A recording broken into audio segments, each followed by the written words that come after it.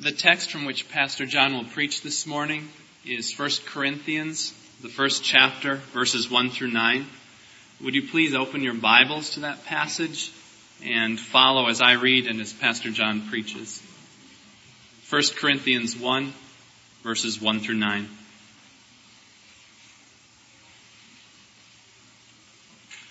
Paul, called by the will of God to be an apostle of Christ Jesus, and our brother Sosthenes, to the church of God which is at Corinth, to those sanctified in Christ Jesus, called to be saints together with all those who in every place call on the name of our Lord Jesus Christ, both their Lord and ours.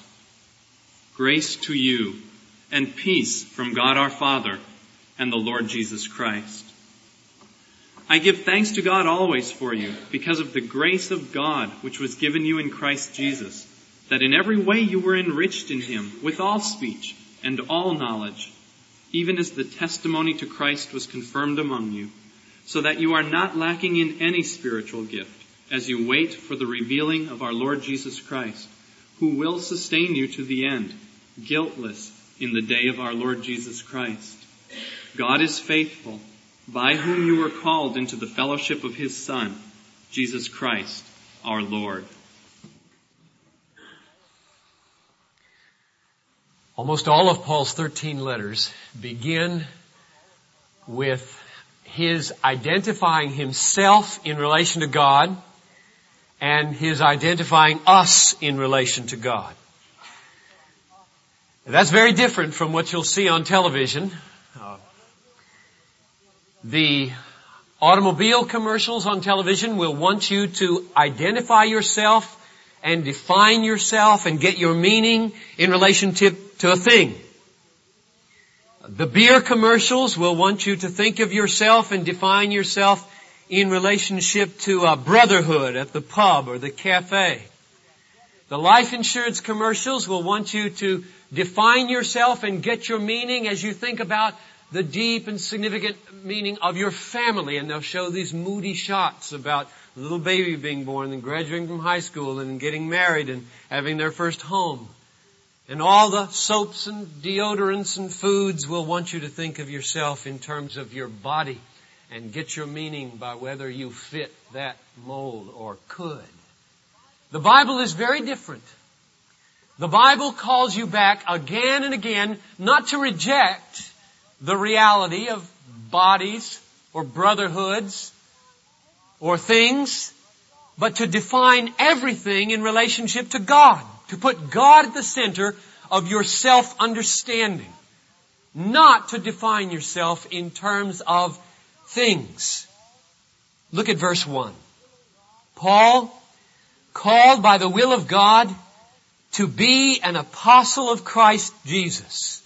I just love the strength and the stability and the clarity of Paul's self-understanding. He knows exactly who he is. Paul. And there aren't any like him. Or you. He knows exactly where he's going. Called to be an apostle. An emissary. A representative of Jesus Christ. He knows exactly where he's coming from. By the will of God. In other words, he has a self-identity or a self-understanding that is radically God-centered. He's coming out of God's will. He's going forward to God's glory. He stands. You could draw in chapter 15, I am what I am by the grace of God. And I think God intends for every one of you today to have that kind of clear, deep, strong, unshakable, God-centered self-understanding. You ought to be able to take verse 1 and rewrite it slightly with your name in there. David, called by the will of God to be a financial planner for the glory of God. Ruth, called by the will of God to be a teacher to the glory of Jesus Christ. Dennis, called by the will of God to be an attorney for the glory of Jesus Christ. Noel, called by the will of God to be a homemaker for the glory of Jesus Christ. You ought to be able to know where you're coming from out of the will of God, where you're going to into the glory of God, and under what grace you stand, so that you are a free agent in the world.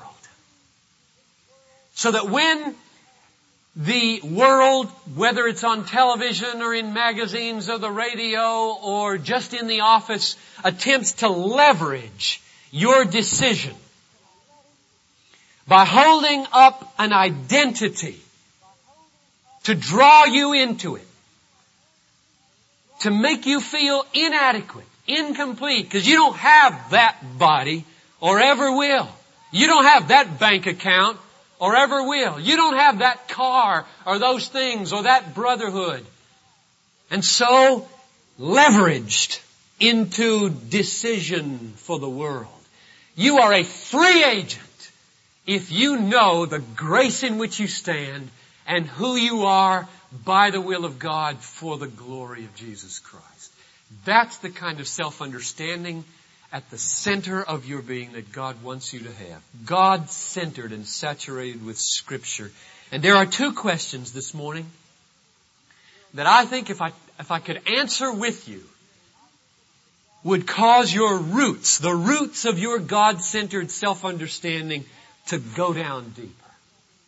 That's all I have time to do in these few verses. I'm only going to look at 3 verses with you. The two questions are these. What happened in the past to make you a Christian? And secondly, what will happen in the future to keep you a Christian? Now, if you're not in the category of Christian this morning, and I know there are people like that. 2 fellows came by the door at the end of the last service. I was so encouraged.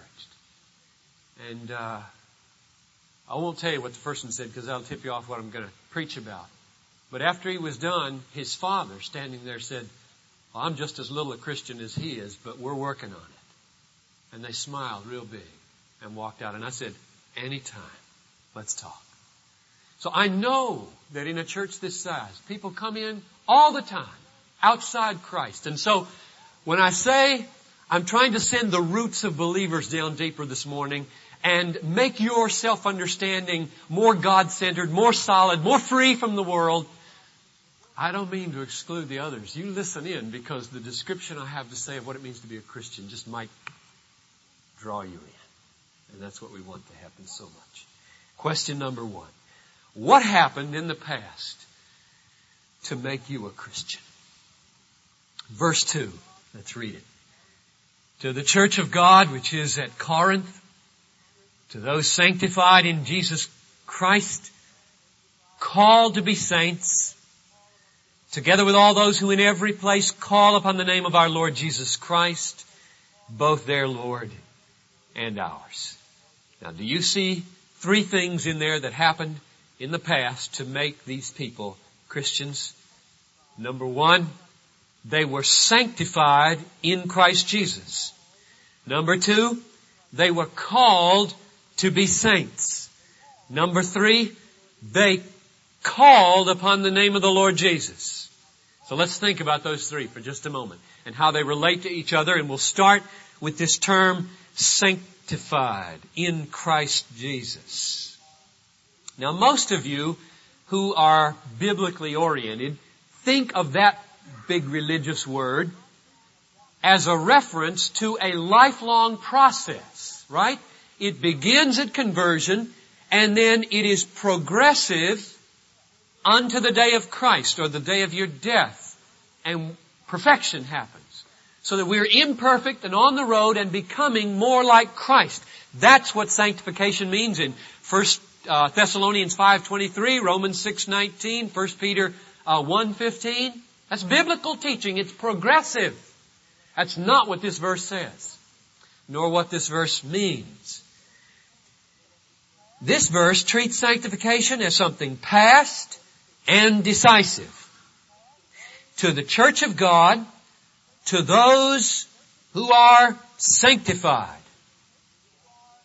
The verb could be translated more literally, to those who have been and are now sanctified. Not who are being sanctified. Now, the way you ought to approach things like this when you read the Bible is not to take this verse and say, well, it can't mean that. We'll have to plug it into those other verses and twist it around and make it mean something different. What you rather should say is, well, let's let this stand and see how they fit together.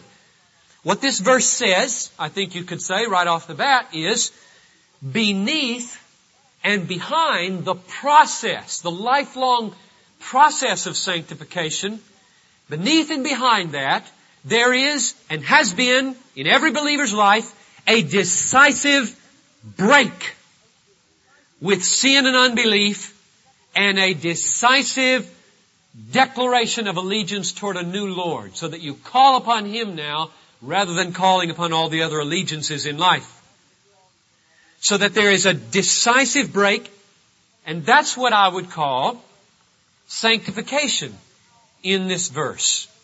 If you ask how these two relate together, that is, how does a decisive sanctification in the past relate to a process of sanctification, the best answer would be just to read on and to let the next two terms in the verse define this sanctification for us. There are two terms. One is what God does. One is what we do. God calls, then in response we call. Let's read it again and I'll point those out. To those who are sanctified in Christ Jesus, and then I would insert the little phrase, that is, to those who are called to be saints. That's what God does. He calls. Together with all those who in every place call upon the name of our Lord Jesus. That's what we do. So, the decisive act of sanctification in the past is two things. God called you to be a saint. And don't let the typical use of that word throw you. You are a saint if you belong to Jesus. And that simply means somebody who's on the road to holiness with Jesus Christ. He called you decisively to sainthood, and then you decisively broke off your old lordships and began to call upon the name of the Lord Jesus. A new God, a new leader, a new guide, a new source of treasure and pleasure in your life. So I don't think there's any necessary conflict between the wider biblical teaching that sanctification is a lifelong process of becoming like Christ, and to say there was a decisive sanctification or setting apart for God in the past, consisting of God's call into His kingdom and into the fellowship of His Son, and our decisive beginning to call upon Him as Lord. So the answer to our first question, what happened in the past to make you a Christian, is the call of God upon you, your call upon Him, which makes up a decisive setting apart or sanctification. Now, before we ask the second question, what will happen in the future to keep you a Christian, I want to focus on a word in what we've been talking about, namely call. God's call. It's crucial that we zero in on this to understand it more fully. And the reason I think it's crucial is because this word call is picked up 3 other times in this chapter. I think it is the central focus of the chapter. Verse 9, verse 24, verse 26, we're going to look at these in just a minute. If you don't know what it means to be called by God, then you don't know how you became a Christian. You know, I really believe there are a lot of Christians who, when they testify as to what has happened, they get it all wrong. Though they're really Christians. God is so gracious to us. He doesn't require a perfect understanding of what's going on in our spiritual life for it to be real. The understanding can lag way behind the heart in the reality of your relationship with God. Thank goodness, because I'm sure we all are wrong on some things. We're always looking through a glass darkly in this age. But the better we can understand what has happened to us, the more glory we'll give to God, the more stable we will be in the face of false doctrine and temptation. So I want to focus in on this term call with you. Let's go to verse 9 first of all. What does verse 9 tell us about the call of God? God is faithful, by whom you were called into the fellowship of His Son, Jesus Christ our Lord. So what you learn in that verse is the target or the goal of the call. He's calling you out of alienation from the Son, which is death and destruction, into fellowship with the Son, which is life and glory. But what is the call? What happened when you were called? What's the dynamic between you and God in that moment that could be called your call? Turn to verses 23 and 24 of this chapter if you have to turn the page. Listen and ask the question, what is the call of God, as I read these two verses.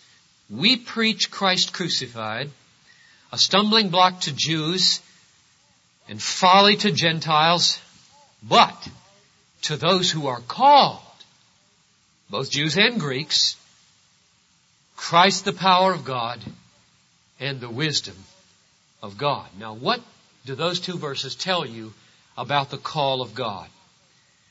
Well, it tells us some mighty important things.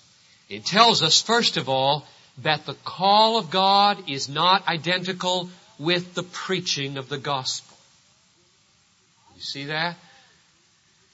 I can call you to repentance, call you to faith, just like Paul did. Billy Graham can call 8 million people to faith at one time. But what happens when I do that? Paul does that, Billy Graham does that. You do that in witness. Some people say, that's hard. I stumble over that.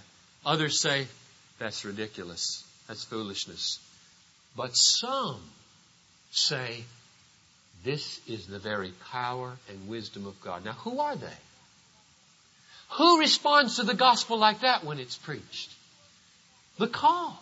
That's what it says. We preach Christ crucified, a stumbling block to Jews, folly to Gentiles, but among those Jews and Gentiles there are some who are called. And the call is not my preaching. Because I preach to everybody. I call everybody. Billy Graham calls everybody. We should call everybody. But God doesn't call everybody. Because those whom God calls are changed. Those whom God calls have the blinders taken off their eyes and become reasonable so that they see the beauty of Jesus Christ and believe and love Him and sing the song, Jesus, priceless treasure, source of purest pleasure, and mean it because they've been called by the sovereign voice of God into life and glory. So what is the call of God? It is something that happens by the work and word and Spirit of God in preaching, through your witness, whereby people have their eyes opened to see the irresistible Christ and close with Him and believe and call upon His name. Now someone might say, well, that sounds like election. That sounds like God is choosing whom or who will be saved, who will respond to the gospel when it's preached. And that's exactly what it means. And you don't have to draw in election from Romans 9:11, for example, where it says that so that the purpose of God's election might stand according to the one who calls. You're connected there. You don't have to leave this chapter to see the connection between the election of God and the call of God. Just drop down 2 verses to verse 26, and you'll see Paul make the connection explicit for us. He says, Consider your call, brethren. There's the call. Not many of you were wise according to worldly standards. Not many were powerful. Not many were of noble birth. But God, what? Chose, which is just a simpler word for elected, what is foolish in the world to shame the wise. You see what he's saying in that verse? He's saying this morning, look around Bethlehem. Look at these people. Look at all these different shapes and sizes and ages and social backgrounds and educational backgrounds and family backgrounds. Just look at them, and the majority of them are saved. They go into glory. They belong to God. Explain that. And he gives two explanations. He says, consider the call. These people have been called. And then he substitutes another word for call in the latter half of the sentence. He says, they were chosen by God.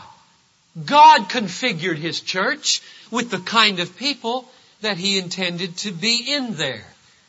Now, we'll have lots more to say because I'm preaching straight through these chapters over the next 9 weeks. So in 2 weeks, we're going to focus on this whole paragraph here that I just quoted. All I want to do right now is say what the meaning of the term call is, so that when we go back to verse 2 and verse 9, we'll know what we mean when we say, what happened to me in the past to make me a Christian? I was called. When you give a testimony in this church or to a friend, you'll use biblical categories and language. You'll say, God called me. And when you say that, you'll mean, He went after me. He didn't give up on me. He tracked me down. Elsie Viren gave me this book, little book, for my birthday last week, called The Hound of Heaven by Francis Thompson. You know this poem? It's about a man who pictures God as a hound of heaven tracking him down. I fled Him down the nights and down the days. I fled Him down the arches of the years.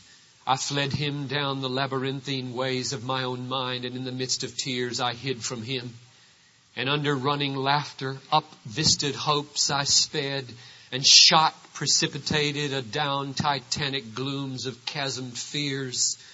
From those strong feet that followed after, but with unhurrying chase and unperturbed pace, deliberate speed, majestic instancy, they beat, and a voice beat more instant than the feet. All things betray thee who betrayest me. The call of God is the pursuit of God until He has you.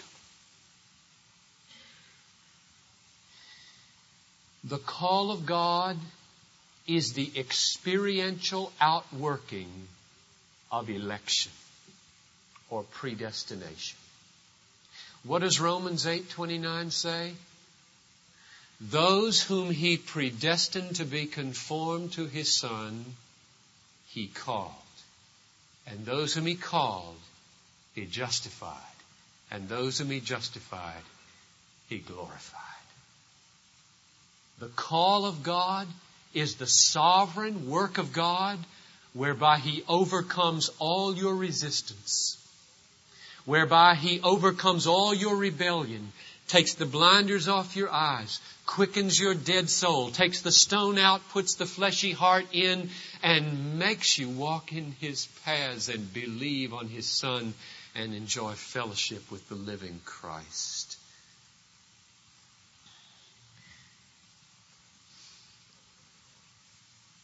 Someone might say, why is this important to talk about? What practical difference does it make if you believe these things about the call of God and the election of God? There are so many people, it just blows my mind, who hear about these things and think that they are just academic topics to be discussed by theologians who can't agree with one another. in whose lives these grand, central biblical truths that turn up over and over and over again are irrelevant to their lives. Well, let me try to show you why believing in the effectual call of God in your life is practical.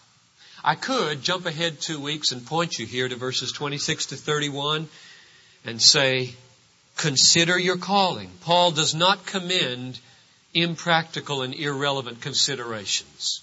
He says, consider your calling. And if you ask why, verse 29 would give you the first answer. So that no human being might boast in the presence of God. This doctrine is intended to humble us and guard us from boasting in the presence of God. Or negatively in verse 31, or positively in verse 31, let him who boasts, boast in the Lord. This doctrine of God's call and election is intended to make us boast in God and not in our helpless selves. But we'll save that for 2 weeks from now. The practical meaning of the call of God this morning comes from considering this question. What will happen in the future to keep you a Christian? That's the second question of the morning. What will happen in the future to keep you a Christian? Or let me ask it like this. How do you know that the faith you have this morning you're going to have in 10 years? Or 10 days? Or tomorrow morning when you wake up? How do you know you won't wake up an unbeliever tomorrow? And you might say, well, it doesn't really matter because I'm secure. I believe in eternal security and I'll get to heaven even if I quit being a believer. That is not a biblical view of eternal security. And the reason we know it's not is because in chapter 15 of this book, Paul says, I preach to you the gospel by which you are saved if you hold it fast, lest you believed in vain. If you hold it fast, you'll be saved by this gospel. Or Colossians chapter 1, verse 23, we will be presented blameless before Christ if we continue in the faith, stable and steadfast, not shifting from the gospel. Jesus said those who endure to the end will be saved. Your security lies not in the fact that God will save you even if you stop believing. He won't. Your security lies in the fact that God will keep you believing. Verse 8 is the answer to the question where our assurance comes from. Chapter 1 of Corinthians, 1 Corinthians, verse 8. Christ, that is the one from whom we're waiting for from heaven, Christ will sustain you. Or one of your versions says, will keep you strong. And another version says, will confirm you. It means make you firm in faith and hope. Hold you. He will sustain you to the end, guiltless on the day of our Lord Jesus Christ. Now, do you see what that says? Your assurance, if it is biblical and real, is not the assurance that He will save you if you stop believing. He won't. You will simply prove that your faith was vain. According to chapter 15, verse 1. He is going to give you assurance this morning by promising you in verse 8 that He will keep you believing. He will keep you firm in faith and steadfast to the end. That's the promise that's so practical when you wake up in the morning and when you question at night whether you'll have the strength to keep on believing in God for all your life long under all the persecutions and disappointments that you're going to experience. What's the basis of that promise? Verse 9, first phrase, God is faithful. That's the basis of the promise. But wait a minute. Why should God's faithfulness oblige Him to keep you believing? The answer is that there's a connection between the faithfulness of God and the call of God. Read the rest of verse 9. God is faithful by whom you were called. Now, Paul hears a connection there. Do you hear it? The connection is this. If God has called you, His faithfulness obliges Him to keep you. If God has called you, His faithfulness obliges Him to keep you. But why does it? I mean, think for a minute. Suppose the call of God is simply an invitation to come to the banquet and enjoy fellowship with Jesus. And you say, walking down the road, "Oh, sure, I'll come." And you come to the banquet. And you start eating and enjoying the fellowship with Jesus. And you say, after 2 or 3 days, "I don't like it anymore. It doesn't give me the strokes where I want to be stroked." And you get up and you walk out of the banquet hall and go back to the world where you can find what you think you want. The faithfulness of the host does not oblige him to keep you in the banquet hall. Nobody would say it does. If you want to leave, you can leave. The faithfulness of the host doesn't oblige him to keep you there if the call of the host is just an invitation that you can take or leave. But that's not what the call of God is. And here's the key. This is what makes the faithfulness of God the rock on which we can stand. The call of God is the outworking in my life of His eternal election of me unto glory. And therefore, His faithfulness is at stake in whether I make it to glory. If I don't make it to glory when I've been called, His electing purpose is broken. And Paul writes all of Romans 9 to 11 to say, it cannot be broken. And that's the rock on which I stand when I shake at night and wonder whether I will have the strength to persevere. God will keep me believing and keep you believing because the call is a commitment grounded in an eternal election of all His people unto glory. Those whom He predestined to glory, He called. And those whom He called, He glorified. You know, when we were preaching on that text, was it 3 years ago now, this series on Romans 8, I posed the question, where is sanctification in this sequence? Those whom He predestined, He called. Those whom He called, He justified. Those whom He justified, He glorified. And there's no mention of sanctification. Well, the answer is it's in 1 Corinthians 1:8 and 9. And 1 Thessalonians 5:23 and elsewhere.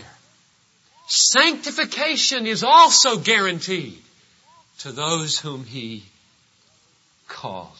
Well, I want to close now by simply urging you back to where I began and say, don't let the world define you today. When you listen to those commercials between the timeouts on the ball game today, don't let the world define your identity by making you feel insecure because you don't have this bank account or this life insurance policy. By making you feel second rate because you don't have that body. By making you feel incomplete because things aren't in order the way the world says they should be in order. Be a free agent. Why? How? Look back and say, I came out of God. God called me. God's will makes me who I am. I'm going into God's glory. He'll keep me. What happened to make me a Christian in the past? God's call. What happened to keep me a Christian in the future? God's faithfulness. And if you say this morning, wait a minute, I'm not in the number. You're just missing me entirely. You're talking right around my head. I'm not in the number. What about me?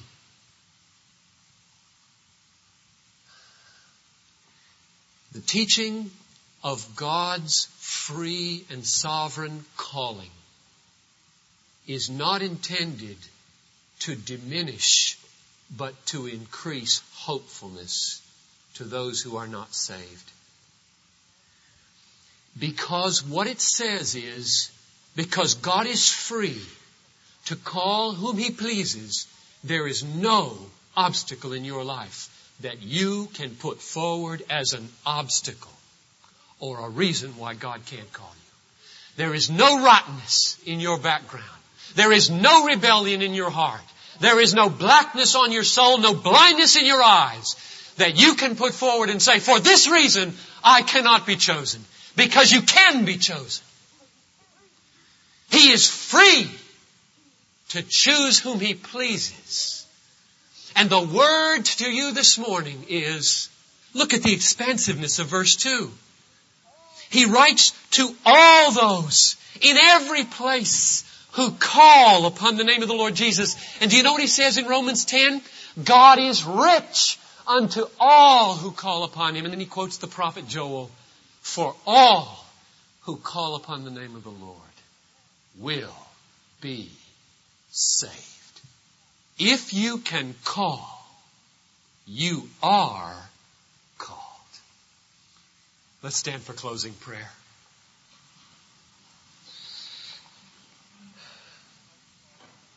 Almighty God and Heavenly Father, knowing the struggles that people have with these doctrines, as they come to get clarity upon them in Scripture, I just pray for patience. I pray for growing depth. I pray that the roots would go down deep. I pray that we would know who we are by Your call and Your keeping, by Your faithfulness and Your grace. And I pray that every person in this room from this day forward would call not upon the world, but call upon the Lord, the name of the Lord, for satisfaction, for guidance, for forgiveness, for deliverance and salvation from this day forth and forevermore. And all the people said, Amen.